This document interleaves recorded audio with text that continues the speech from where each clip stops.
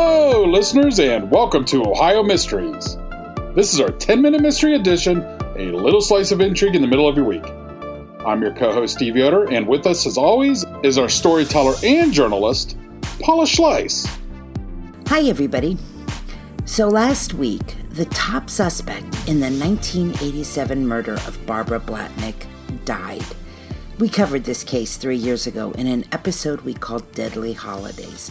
Barbara was 17 years old when she was raped and killed and left on an access road near Blossom Music Center in Cuyahoga Falls. And it took decades for DNA technology to catch up. But forensics finally linked a man named James Zastonic to Barbara's murder. His trial was to begin in Summit County this October, but he died of cancer last Tuesday at the age of 69. His death pretty much means Barbara's murder will forever remain open, officially speaking. It's really a similar situation in the 10-minute mystery we did just last week on the Columbus murders of Carolyn Adams and her 4-year-old daughter Amanda, when the top suspect committed suicide without confessing. Regardless of whether you think he was guilty or not, the lack of a trial, the inability to present evidence to a jury and have a decision rendered, means there is no official conclusion to that case. Tonight, we have another one that seems destined to remain in eternal limbo, this time because a jury did not share the opinion of police and prosecutors. It's the story of Shakira Johnson, an 11-year-old girl who disappeared during a block party in her Cleveland neighborhood of Mount Pleasant in 2003. Shakira attended Nathan Hale Junior High School, where she had just started the 6th grade. She lived on Martin Luther King Jr. Drive with her mom, Alyssa Randall, her stepfather, Ralph, and her 2 brothers, Laquan, who was a year older, and Ralph, a year younger. They called her Kira for short. On September the 13th, 2003, the 3 youngsters walked a few blocks to a party on East 105th Street and Benham Avenue. Shakira, an energetic youngster who bounced continually like life was a dance, spent the afternoon dancing with other girls, her hair jumping in its ponytail. About 4:30 p.m., she told her brother she was going to walk to Chili's, a store nearby on Union Avenue, to buy a soda. A clerk would later confirm she had been there and that she had purchased some 25-cent bags of Cheetos, her favorite snack. Shakira left the store, but she never made it back to the block party. When she didn't return home with her brothers, family members set out searching for her and spent 2 hours knocking on doors before deciding to call police. It was just after 9 p.m. Now, this will become a very controversial aspect to the story and be debated for months to come, but Shakira's disappearance didn't qualify for an Amber Alert, that thing that sends out a notice asking for the public's help in keeping an eye out for her. Cleveland police made the argument that they receive about a dozen missing persons reports every day, and that Amber Alerts are only issued when there is credible information that a child was kidnapped and in imminent danger of harm. And since no one had seen Shakira either in distress or with a stranger, the system wasn't used. And so police did a foot search of Cleveland's east side. Apparently, Shakira was living in something of a sex offender colony because there were nearly 200 registered sex offenders that lived in that area alone. And police hunted them down for questioning and even arrested a few with outstanding warrants. Investigators also were keeping an eye out for a bright red 4-door Ford Escort or Mercury Tracer. Someone said they'd seen the car near the party, with a man and a screaming child inside. But authorities warned it could have just been some random dad with his child. A helicopter was sent to circle over the neighborhood and around Shakira's school, and bloodhounds were used to search vacant buildings and lots. The FBI had 20 agents join the hunt. And the National Center for Missing and Exploited Children sent a team to town to make sure a photo of Shakira was faxed to every police department, media outlet, hotel, motel, and convenience store within a 99-mile radius. Shakira's classmates even helped. Her school principal, Joseph Moore, organized volunteer students and staff into groups, and a total of 300 of them spanned out, passing out flyers, tucking them under windshields, and slipping them into screen doors. They also made a list of abandoned houses for police to check. Tension in the community was high. At one point, police had to arrest several men who went to the home of an 18-year-old sex offender and dragged him from the house, terrorizing him in an attempt to extract information about Shakira's disappearance. But authorities never really came close to finding Shakira. Alyssa Randall refused to believe the worst. She was surrounded day and night by friends and family who kept up a prayer vigil, and comforted by strangers who stopped by and offered a hug. "I feel she is safe and will be home soon," the mother told reporters. She couldn't join the search herself. A car accident just 4 months earlier had put 2 plates in her right leg. But she stayed by the phone and the TV, covered in Shakira's favorite horse-themed blanket, and waited for word. "I'm trying to be strong. I pray that she's alive." Donations came in, and a reward for information grew to nearly $5,000.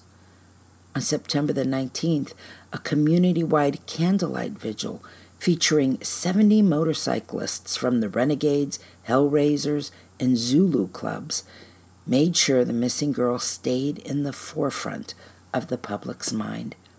Shakira became a one-word household name in Cleveland.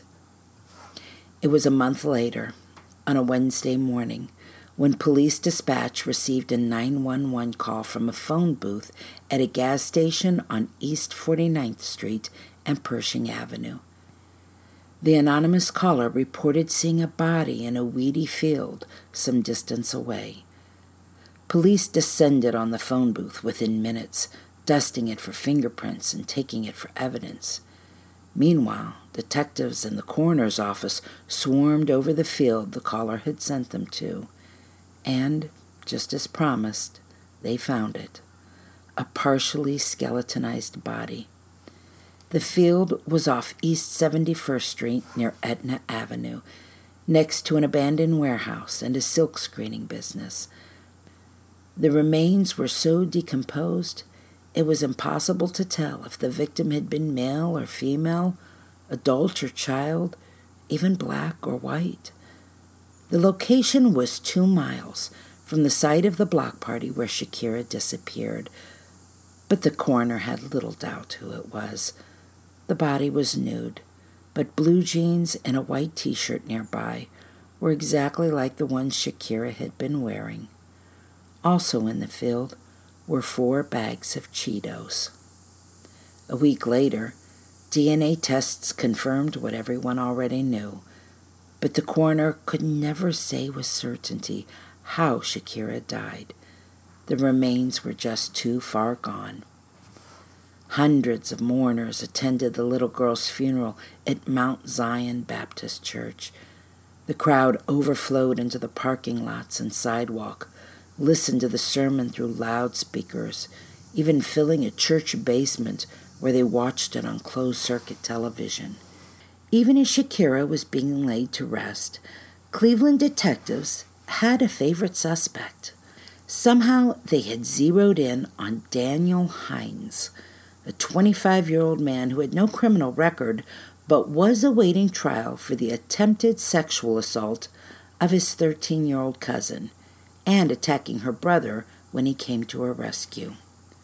Hines lived just 2 doors from where Shakira was last seen, in a house shared by Hines, his mother, and his sister and brother.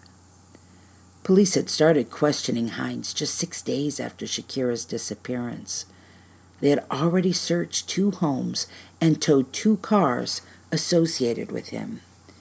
And 5 days into their investigation, they even persuaded a judge to revoke the man's bond in that other case in order to keep him behind bars. Eventually, police felt they had enough to tie Hines to the death of Shakira and arrested him. The prosecutor sought the death penalty. His trial began in November of 2004, and it lasted 5 weeks.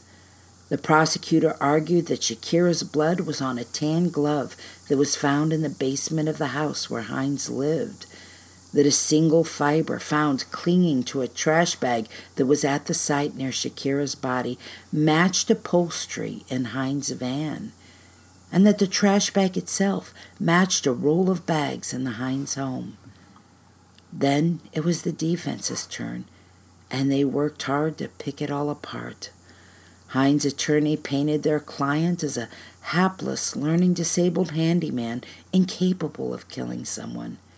They challenged the contention that the trash bag could have come from the Hines home and raised suspicions about the source of that single fiber that police had found clinging to the trash bag.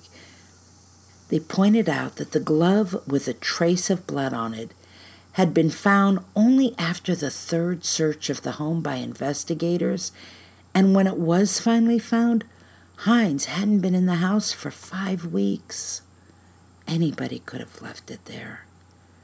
The defense even found experts to testify that Shakira's body had been dumped in the field just a week prior to being found, a period of time during which Hines was in jail. In what some say was one of Cuyahoga County's greatest courtroom upsets, the jury acquitted Hines. It was defense attorney Brant Mancino's first murder trial against veteran prosecutors. The prosecutors were stunned. Assistant prosecutor Richard Bombig suggested to reporters that regardless of the verdict, the case was over. No one else could possibly be prosecuted for this case, he said. It would never be successful. Shakira's family sobbed when the verdict was read. But her mom never stopped believing that one day her daughter's killer would be brought to justice.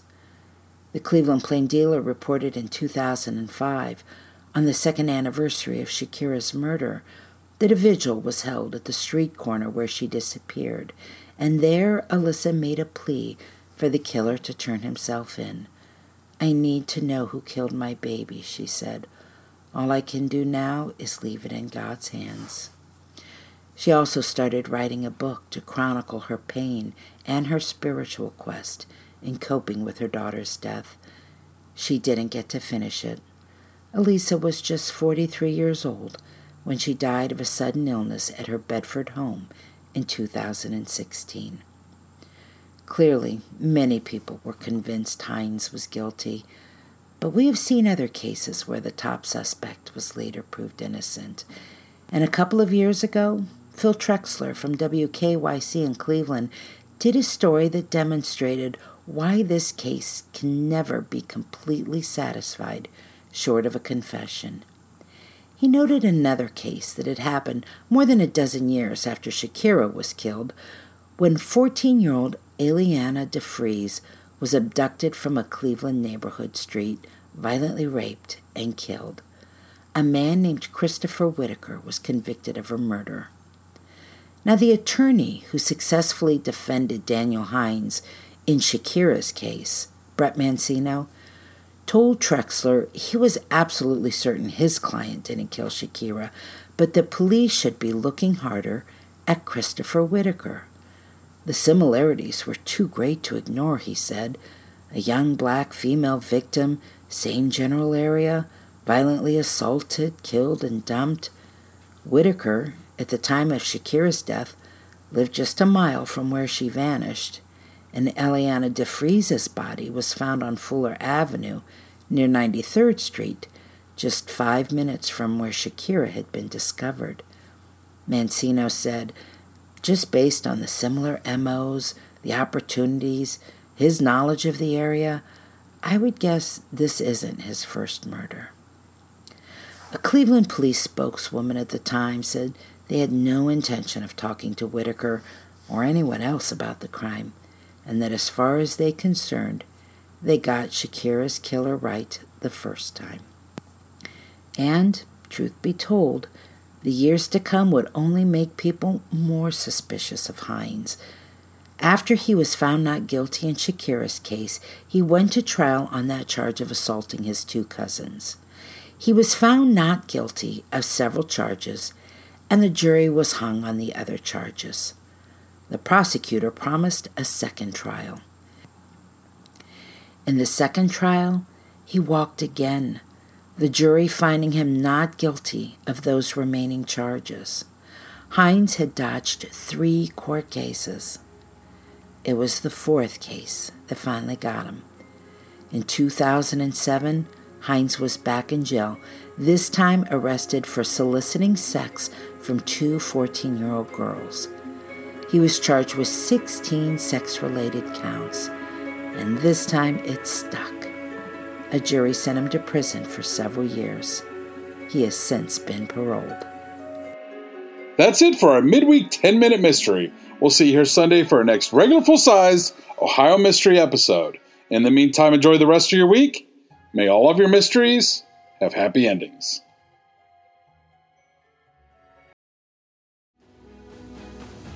I'm Ken Harbaugh, host of the new Medal of Honor podcast from Evergreen Podcasts, brought to you in partnership with the National Medal of Honor Museum. In each 3-minute episode, we'll learn about a different service member who distinguished him or herself through an act of valor. We'll include stories from the Civil War to Iraq and Afghanistan, and from all branches of the military. We'll talk about service members who were overlooked for the medal at first due to their race or religion, and about those who were celebrated at the time. We'll hear stories of soldiers like Audie Murphy, future Hollywood star who mounted a burning tank to hold off German infantry in World War II. And people like Dr. Mary Edwards Walker, a Civil War Army doctor and the only woman to receive the Medal of Honor so far. Learn about these heroes and more wherever you get your podcasts.